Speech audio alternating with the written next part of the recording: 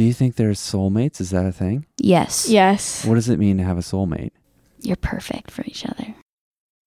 I'm Pastor Justin Kosick from Our Savior's Lutheran Church in Sioux Falls, South Dakota, where we know that faith comes by hearing. You're listening to Hear and Know.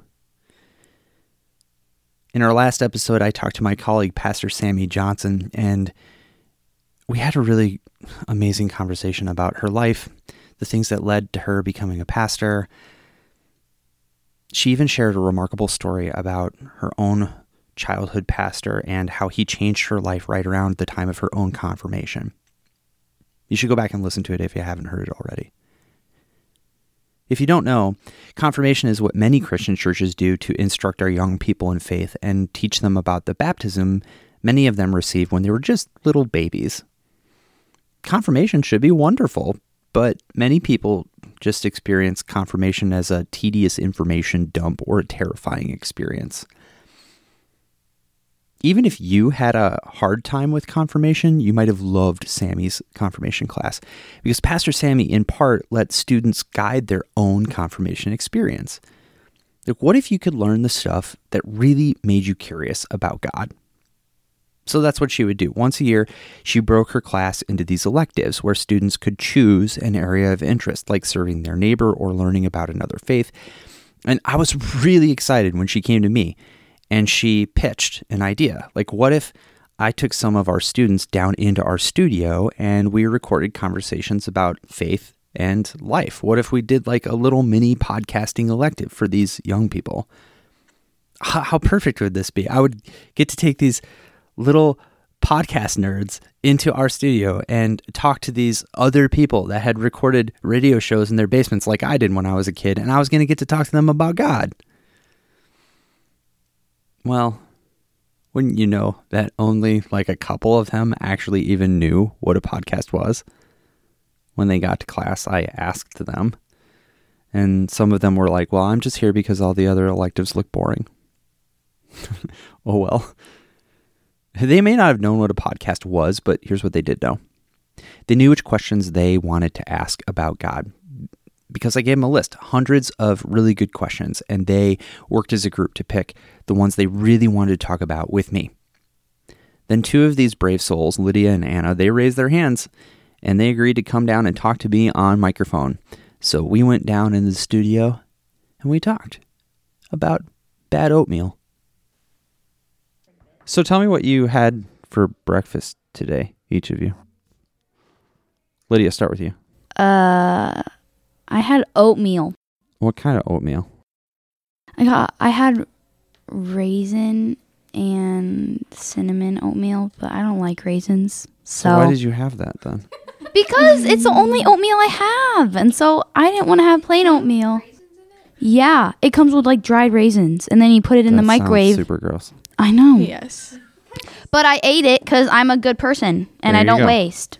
Anna, what did you have for lunch today? Or for breakfast today? I actually had, it's like flaxen seed or whatever. It's kind of That like sounds oatmeal. even worse. Well, no, because we were out of the quick oats. Real so food? I used the Seeds? flaxen seeds or whatever it's called, like oatmeal. And then I put like walnuts, raisins, almonds, and brown sugar in it. That looks and that it sounds was- A good. squirrel like tried to oatmeal. steal your food? Yeah. Yes. Okay. And now why don't you tell us who you are? Go ahead. So who My are name's you? Anna. My name's Lydia. And I'm Justin. And what are we doing here today? We're asking questions to you. To Justin. Deep questions. Deep questions? that go under your skin. Okay. Well, let's get to it. Fire away. Okay.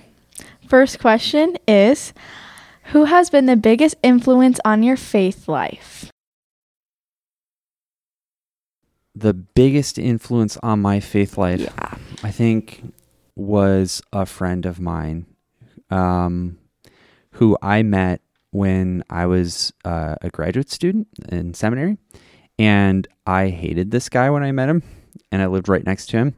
And I used to try to avoid his room when I would see the door was open because he bugged me so much. Oh, yeah. And he was a guy who was kind of hard to love. He used to throw his phone book on the floor so that our downstairs neighbor would get irritated at him. Interesting. But this guy also really loved God, and he was really imperfect. So I was someone that really wanted to try to be perfect. And I think he taught me a lot about what it means to accept yourself when you try to follow God. Because for me, what that meant was to be perfect. And he realized that God accepted him even though he wasn't. Mm-hmm. So I would say it was him. Who has been the kindest to you in your life? I think it's my wife because... I knew it. You knew it? I knew it. Well, I why'd knew you I was know going it? to say. I knew you were going to say your wife. But why did you think it would be my wife? Because she's the love of your life. Your like soulmate. Yeah, So wouldn't you want to love her so much? Like you love her so much, and she would probably be the kindest to you. Do you think there's soulmates? Is that a thing? Yes. Yes. What does it mean to have a soulmate? You're perfect for each other. Really?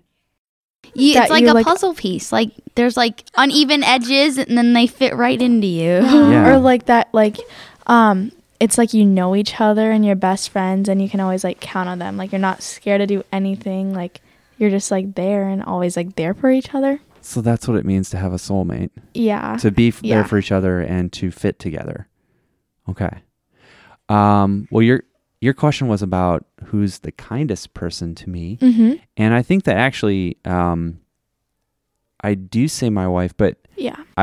I know husbands and wives who are not always kind to each other. Mm-hmm. But what I think that kindness is a thing for my wife, and it's something that kind of bothers me about her sometimes, because she will say like she has this capacity to find the good in people, and I don't always want to do that. Well, sounds like me. Like you feel like that sometimes too. Like you don't always want to find the good in people. Yeah. Yeah. When they're really annoying or like getting on my nerves, Right. and I'm just like, well, Yeah, so I think like my soulmate might in some way be the person who'd be like, that person is a total jerk, Yeah. and you know it and I know it. And I'd be like, right? But my wife instead is, maybe this person is like that. And I'm like, you're probably right. Have you ever tried to like find good in people? Like tried it, or maybe Well, she's like taught me how to do that. Yeah. Yeah, but it's not my first instinct. I mean, I think that people can, I think God makes us good, and I think there is good in people. Yeah. But I don't think people always lead with the good. So, there you go. That's good. Okay. When in life have you felt most abandoned by God? Like any like situation or Yeah, I think that sometimes people really strongly feel this way. And I will honestly tell you that for me, it's not a problem. And that's something I have to remember, because for me, I don't feel abandoned by God. And I feel like I need to remember that other people do feel that way, because it's important for me to acknowledge that not everyone feels the same way I do about God. The issue for me isn't whether I feel abandoned by God, but it's that I feel so certain that I'm not, that sometimes I don't know if it's fair for me to talk about it like that. Because I don't want someone to feel like it's like, if they feel abandoned by God, that well, he doesn't, so what's wrong with me? Mm-hmm. You know, so I don't always know when it's fair for me to share my certainty. I don't know when my certainty encourages people or discourages people. Have you ever felt like that? Yeah. So like what you're saying is that like, so you know that like God is always there, so you never feel like he's away from you. Yeah, I feel like that's a connection for me. Mhm. But I also recognize that not everyone has that connection.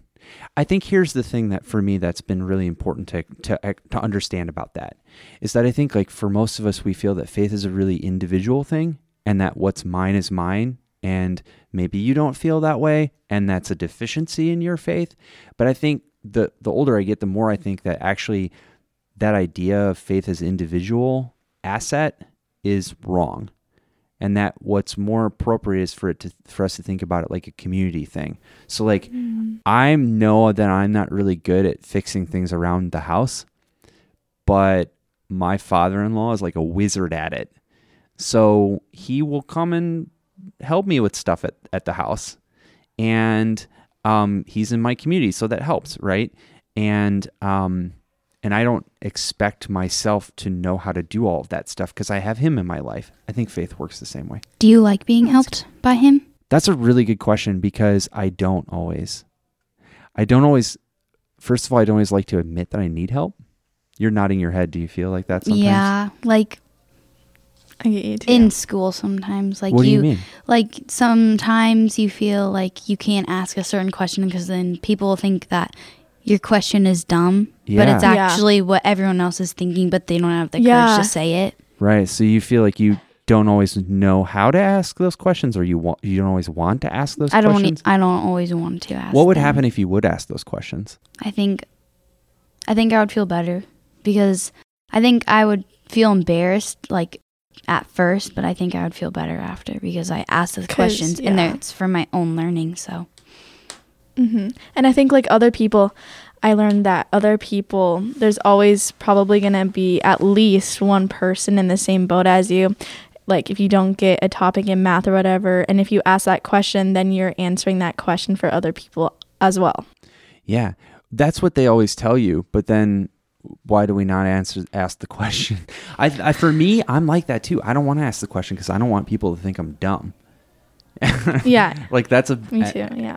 And that might not be the case at all. But is there anything you ever wanted to ask God but never had the courage to? I think there are things, I don't know if there's something I'm afraid to ask God, but I think there is. When I really want something, sometimes I don't know how to ask God for it. And I tell people all the time that they should pray the way they feel. But sometimes if I really want something, I don't actually tell that to God.